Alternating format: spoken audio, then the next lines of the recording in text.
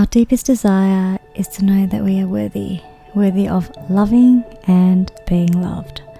This podcast explores how to love fiercely, and how to be guided by the heart and trust in the most powerful energy in the universe, love.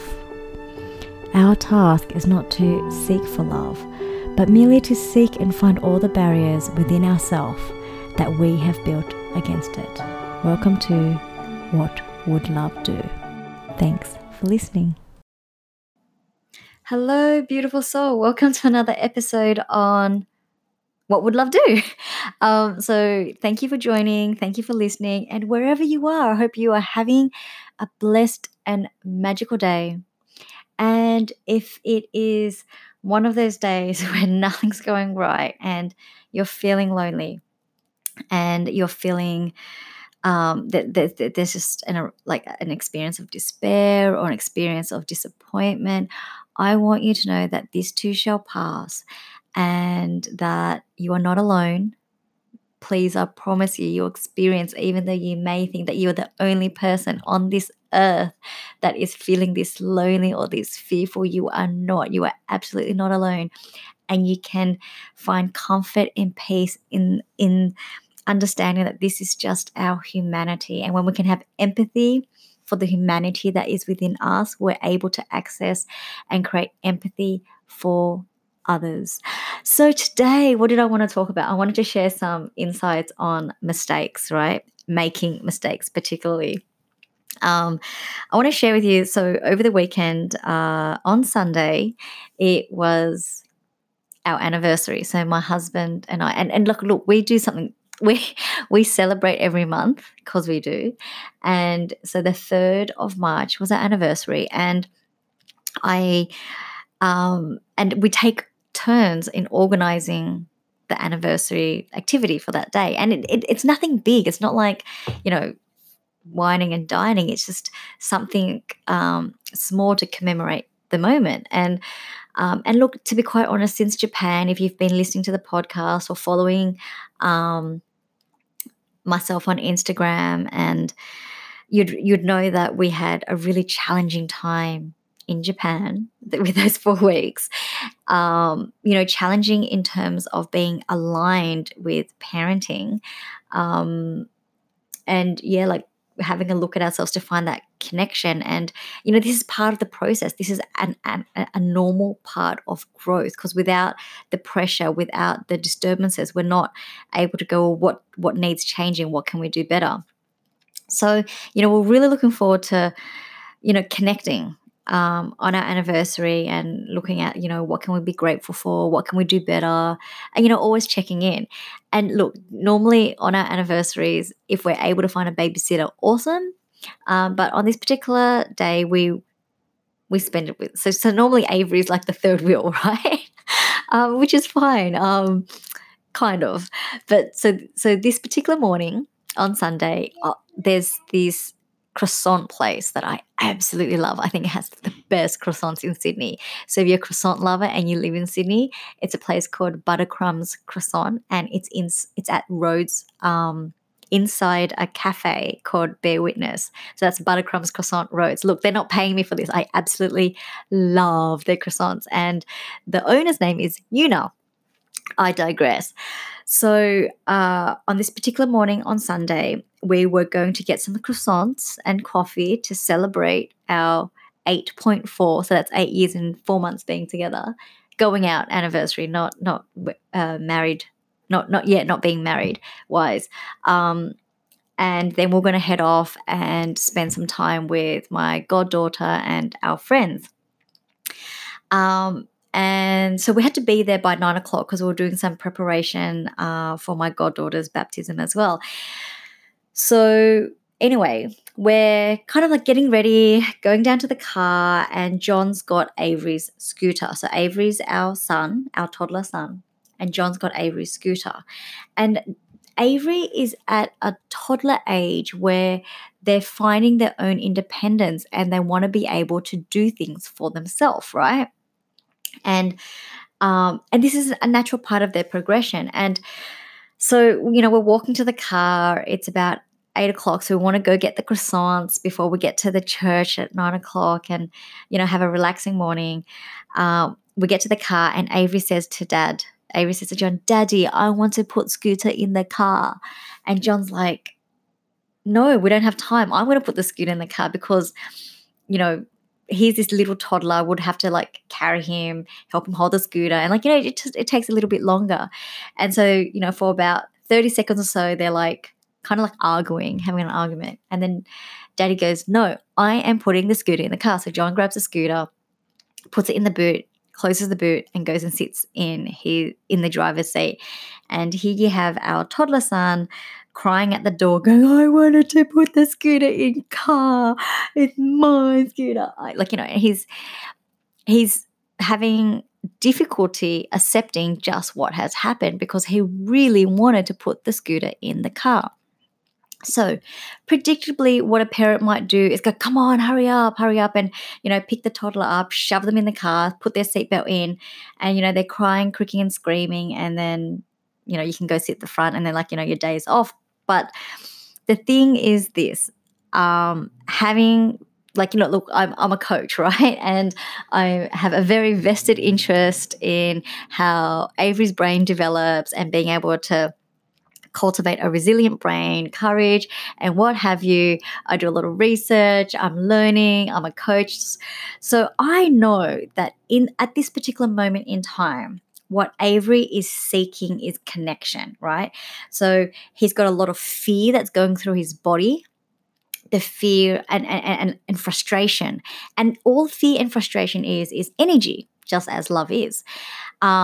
So as a parent, on how I could help him understand these emotions and not be hijacked by them is to meet him where he is at, as opposed to going, hey, it's okay, trying to make him feel better, trying to disregard him, trying to tell him to toughen up. None of that works. None of that is great for our children.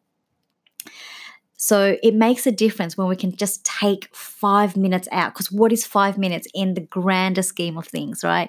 And it's so important to think about 5 minutes to make connection, whether it is with friendships, whether it is with our relationships. 5 minutes for connection in the grander scheme of things is not a lot of time, and it makes the biggest difference. So, I spent a couple of moments, I was like, honey, I know it's frustrating because do you feel that we don't trust you? Do you feel that we've taken something away from you? And he's like, yes. So I'm just asking him questions on how he's feeling to help him understand the emotions and the feelings that are going through his body. Anyway, so eventually he calms down without me telling him to calm down and without me, disregarding him. He just and this is important because we want our children to learn to navigate their own feelings so that the emotions and feelings can arise and they are not hijacked by them. So eventually, Avery calms down. He's learned how to allow that feeling to go through, and then he sits in his car and then sits in the car seat, and then he's laughing. He's fine. I go into the passenger seat and I'm fuming, okay? Because while I was talking to Avery and asking him questions, John, my husband, was going, Avery, don't worry, we've got to go now, just get over it. Look, we're going to get croissants now. And he's trying to make him feel better, and I feel like he's disregarding him. And so while I'm calming Avery down, John's vibing in. And look, John's just wanting to help. And then I react to John, right? So I'm putting my hand out and going and mouthing like, stop. And then I talk to Avery, and I'm feeling like he's encroaching on this outcome that I want to achieve with Avery. And he's not helping. So I sit back in the passenger seat. And look, it's our anniversary. So I had this expectation. And what do we know about expectation? Expectation robs us of joy. I had this expectation of this beautiful, calm morning because it's our anniversary. And I'm sitting in the car and I'm like, man, and I take this deep sigh, and both of us are just sitting in silence. And I'm doing everything I can in my being to bring awareness to what I'm feeling, which is frustration, annoyance. And, I notice the judgment. I notice the judgment I am having of John. I notice the frustration. I notice the disconnection that I'm experiencing in that moment. of not being aligned in parenting.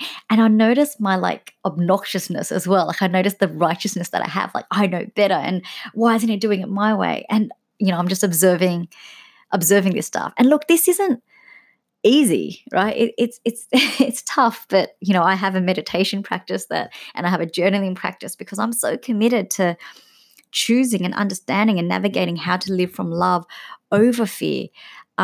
It matters to me. It matters to me that this is a choice that I'm making, and it's not.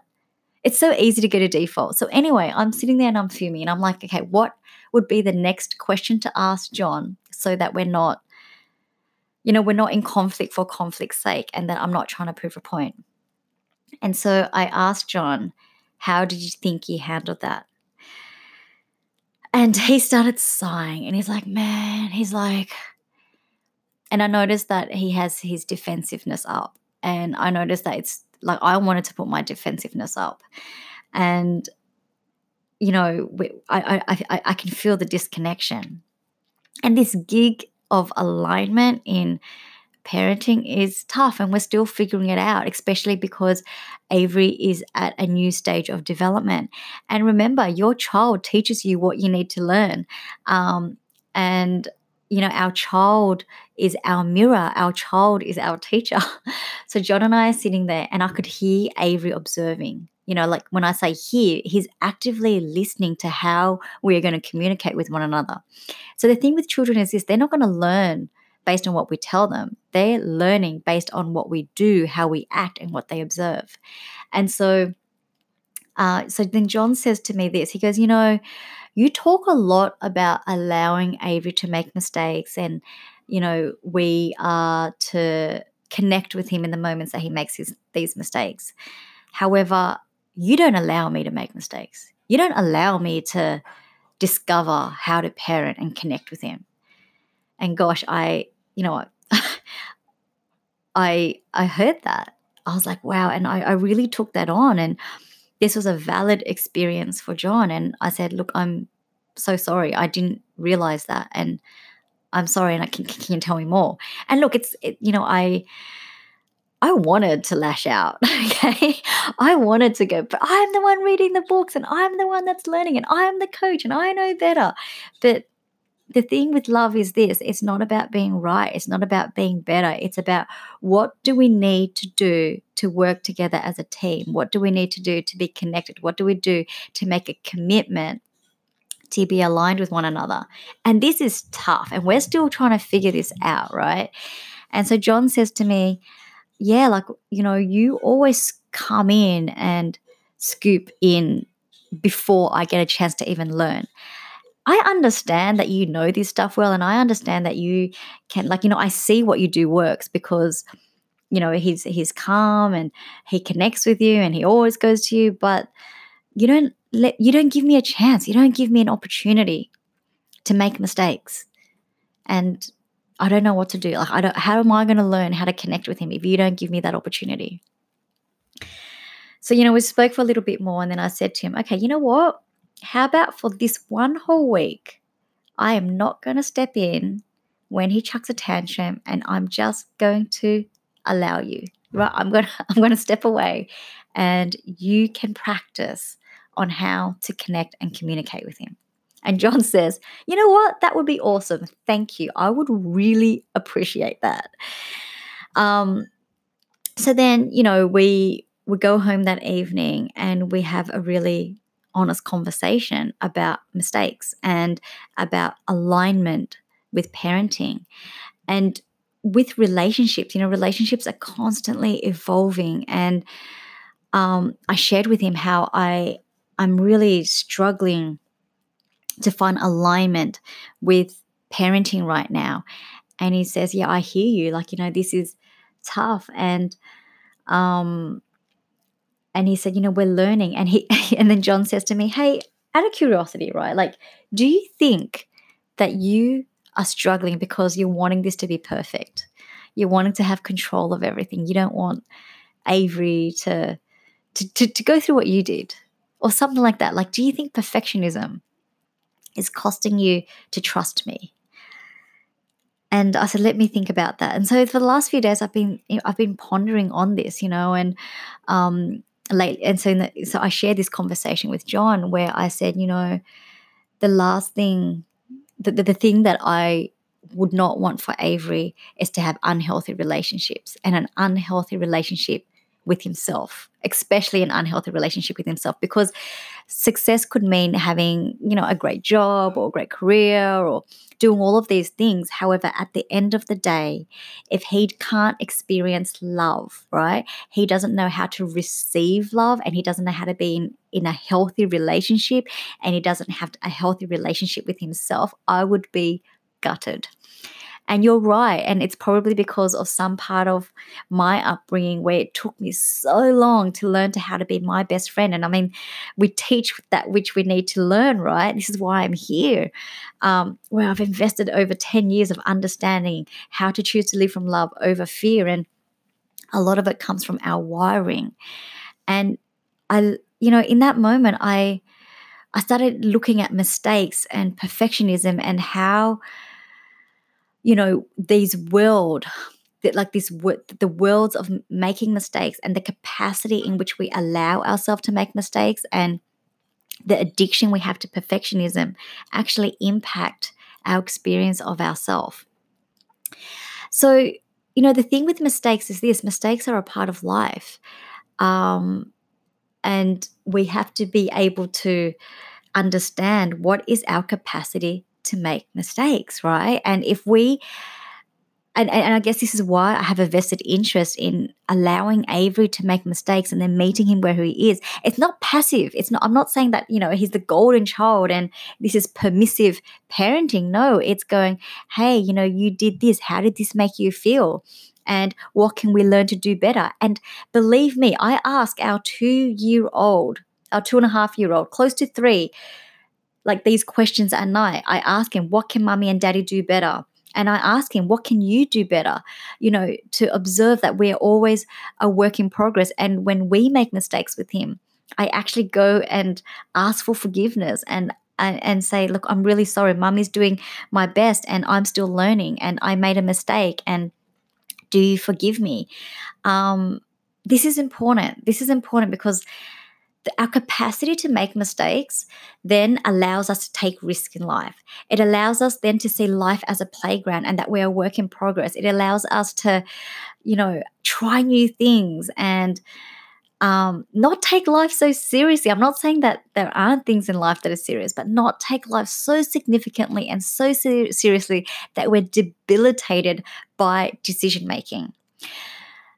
And then I started thinking about more of mistakes. Like, how do we know that we're scared of making mistakes, right? And so these are the real clues on what it looks like if you're scared of making a mistake. Indecision is there. Like, you're so scared of making decisions that you are paralyzed by indecision. Indecision is a bad habit. Now, I really don't prescribe to good and bad, but indecision is a debilitating habit to have.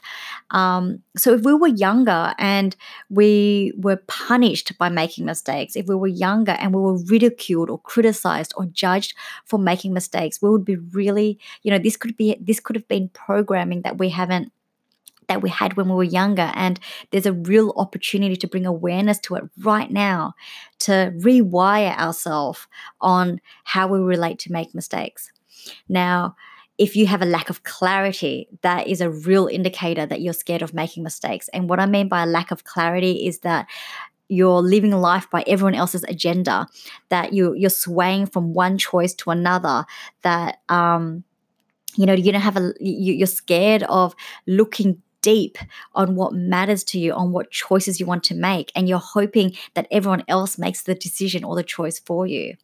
You're scared of mistakes when you keep yourself small, when you have all these big dreams, but you're not taking action for any of it because you're so scared that it's going to fail. Yes, it may. There's no certainty in life. Yes, things fail, but it doesn't mean that you are a failure. You are a failure. Things fail, and maybe it served its purpose for that moment in time for whatever lesson that you wanted to learn, but it doesn't mean that you are a failure.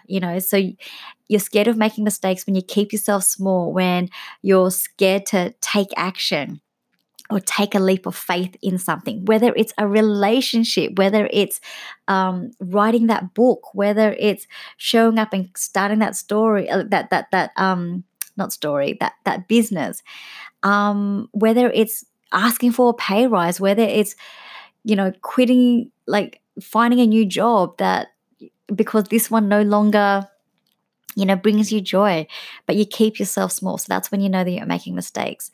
You're scared of making mistakes when, you're wanting to control everything, right? Perfectionism and wanting control are huge indicators of a fear of failure and a fear of making mistakes. But this is what it's costing us when we're created this cage for ourselves. You see, if we as human beings long for adventure, and we're seeking liberation and the experience of feeling alive and rejuvenated, this can only be in the unknown, right? So when we are courageous enough to step inside the unknown can then reveal itself a different lesson that from what we're expecting. In the unknown is where adventure lives. In the unknown is where liberation lives. In the unknown is where we feel most alive, and therefore the outcome no longer matters.